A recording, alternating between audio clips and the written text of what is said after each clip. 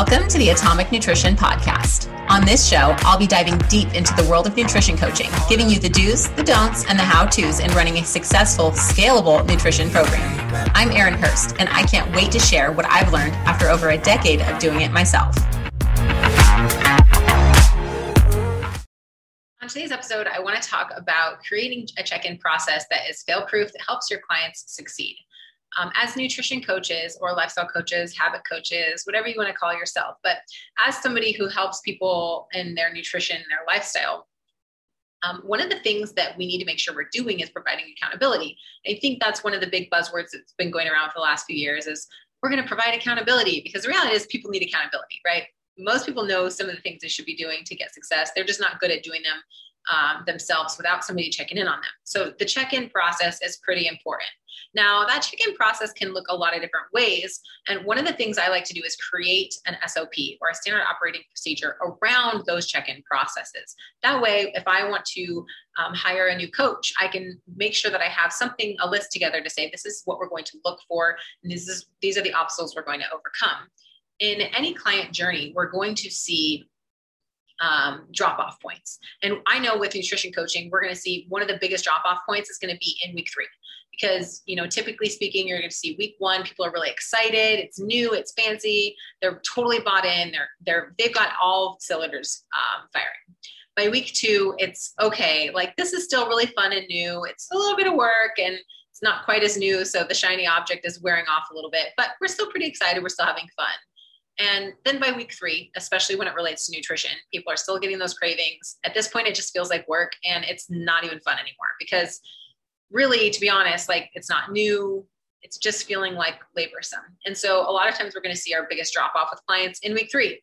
And then typically if we can get the client through week 3 and into week 4, we're going to see a higher stick rate. Of anybody who makes it positively through week 4, still making good progress and having their head in the right space, they can make it through week 4. We've got somebody who we can keep on the line for a really long time. And then by week 5, things are really starting to sail smoothly. By week 6, they're thinking to themselves, like, how could I even go backwards? How could I ever go back to like living the way I was before, eating the types of foods I was before? I can't even see myself as that person anymore. And then at that point, once we get them there, it's helping them stay there. It's not necessarily trying to get them to a new place. We just really want to help keep that momentum shifting forward and keep them from rolling backwards at that point. If we can keep them doing that, then we'll prevent them from unwinding the progress they've made. Now, a lot of times when people run 6-week challenges, this is the big challenge, right? Is that we get people to week 6 where they're looking back thinking, I'll never go back to that. And then the challenge is over, and guess what happens? The client goes right back to what they were doing because they no longer have that accountability. So we know accountability is really important. So there's different areas that we can look for accountability and how we can provide the best accountability process possible. Now, what got me spurred to thinking of all of this is one of our employees was asking about creating a check-in process for one of our other businesses. And as I started working through this process, she didn't really know where to start. And I was like, well, I don't know the specifics of the details that you're looking for, but I can give you a framework. And I thought, wow, this framework could be really powerful for a gym owner who's just starting nutrition coaching, because really it's the same in the end. And so what the key points that I jotted down for her were identify what a thriving client experience looks like. So this is the process in which I go through to make sure that I'm providing my client with the best possible scenario to having long-term success with our programs. And so in any of my programs that I write in Atomic, I'm always covering these bases, and sometimes in subtle ways, sometimes in not so subtle ways for the client end of things. So what does a thriving client experience look like? This is a really good question. If nothing else, ask yourself this question: is what should a thriving client experience look like? Now, if you've had clients who've had success in the past, ask yourself what the common denominators are between those clients who get success. What are the things that those clients do? And look back at their processes and see if you can draw any conclusions. So what are the key factors in their success? Do you have maybe trainings that you put them through, or content? And how engaged are they with that content and those trainings? Do you have like weekly Zoom calls that they can attend? Are those people showing up to the calls, right? That's a really good question. Are they showing up?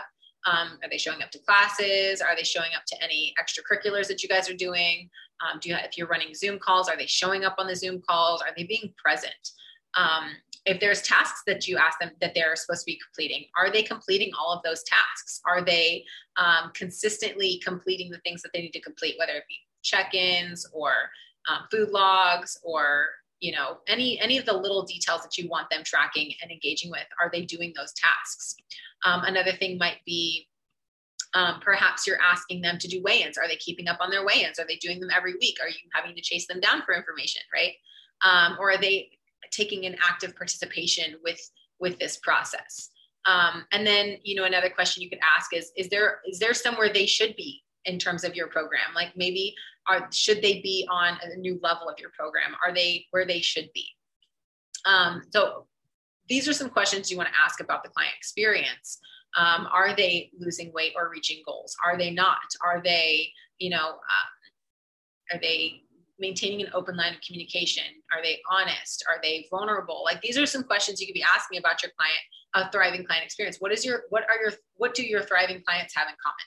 Write those things down, because if we can figure out what our thriving clients have in common, the next question we would ask ourselves is, how can we take those things and make sure that all clients are doing those things? So if I know that showing up on calls and making sure that they're doing their weigh-ins and uploading all their metrics without being asked every week, if those are things that I know lead to a client who's going to have great success, then how can I find ways to get those clients to do those things on their own accord? Or maybe putting in some type of system to where, hey, if they're not showing up on the calls, something triggers me to let me know that, hey, you've X amount of people, these people aren't showing up on your calls, or these amount of people aren't doing their check-ins. And then I can reach out to those people before it's too late and say, hey, I'd love to see you on our calls. What's holding you back? So if I know what the thriving client experience looks like, and I can say, all right, well, I know these clients do these things, then how can I get all of my clients to do those things? Because I know that then all of my clients will be thriving. And then the next question I want to ask myself is, what does a failing client experience look like? This one's less fun to go through, but to be honest, it's probably equally, if not more important than the thriving client experience. I need to figure out what are the common denominators between people who don't stick around in my program. So if I'm doing a nutrition coaching program and I've got, a high drop-off rate at the 3-month mark or the 3-week mark or whatever that marker is, I need to ask myself, what do these people who drop off have in common? People who either downgrade their memberships or cancel their memberships, maybe those people rarely show up to my, Q&As. All right. So if that's the case, if I notice that there's a common denominator between my thriving clients always showing up for Q&As and my failing clients never show up for Q&As, then what's the issue? Is it that the failing clients, they didn't know about the Q&As, they didn't have access to the Q&As, maybe they weren't at a good time, maybe the Q&A, maybe I need to add an additional Q&A session so that we can cover more time frames, right? Because if we know that attending a Q&A is going to improve our success rate drastically, then maybe it's on me to create a few more of those opportunities if it's maybe in a time frame where not a lot of people can attend. So this is how we're going to reverse engineer what creates a successful client, is also by looking at what creates a failing client. Maybe it's failure to go through the trainings. Now, why are they not going through the trainings? Maybe if I've got a high percentage of people that don't go through my content or my trainings, what's the holdup? Why are they not going through the content? And it could just be as simple as asking, hey, I noticed you haven't been going through the content. Is there a particular reason? If it's like, hey, it's just too much, it's too long, there's I don't have time for it, I don't know where to find it, I never know where to log in.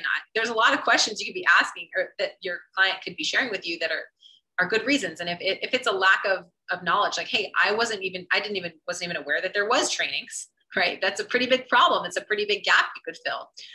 If it's like, they're too long, that's a good indication that maybe you should cut back the length of your content or your trainings a little bit so that your clients don't have so much to go through. It's just too many things to be tracking. Okay, cool. So if I know that there's a common denominator between that, there's way too many things to be tracked, and that's a common issue that a lot of the failing people have, then perhaps I need to revisit my trainings to say, hey, do I have too many things on here? Am I trying to ask people to make too many big changes at once? And what happens if I pared those back just a little bit? Would I see a higher rate of success for my clients? The next one is like, maybe it's taking certain clients too long to reach their goals? And is it because we're setting goals that are too far off in the distance? We're not setting enough milestones? Are we maybe setting the wrong types of goals? Maybe we focus too much on setting outcome goals. We're not really working on behavior goals. There's a lot of things that you can unpack here when it comes to what a failing client experience looks like. But I think the most important thing is finding the common denominator between the thriving experience and the failing experience, and seeing how you can fill the gaps.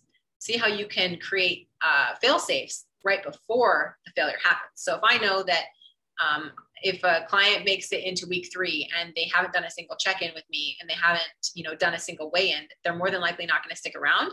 Then I need to have something in place in week 2 to ensure that I'm checking in with that client to say, hey, I noticed you haven't done a weigh-in yet. Let's go ahead and get you weighed in so that we can keep you on track. Just getting that touch point with them in week 2 can prevent them from falling off completely in week 3. These are just little details you can think of, but really it's write down your thriving experience, write down your failing experience, see what conclusions you can draw, and then see if there's an operating procedure you can put in place. Like, hey, I know I'm going to do a check-in.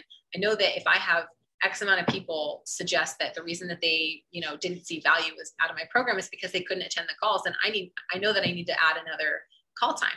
These are just some ideas and just some thoughts. Obviously, everybody's practice and systems look a little bit different, but just some things to consider today as far as your client experience goes, but making sure that your clients know where that they can get help, how to reach you, and then communicating back with those clients that maybe are struggling so that you can find ways of tracking what it is about the people who fail and what it is about the people who thrive. So you can really bring a better experience to everybody involved. So that's all I have for you guys today. It's going to kind of wrap up the podcast for today. Hopefully that was helpful for you. And as always, have a wonderful day. Thanks for joining me on this episode of the Atomic Nutrition Podcast. You can find more information about the Atomic Coaching System at getomiccoaching.com. And if you found value in this episode, please make sure to like and subscribe. Happy coaching!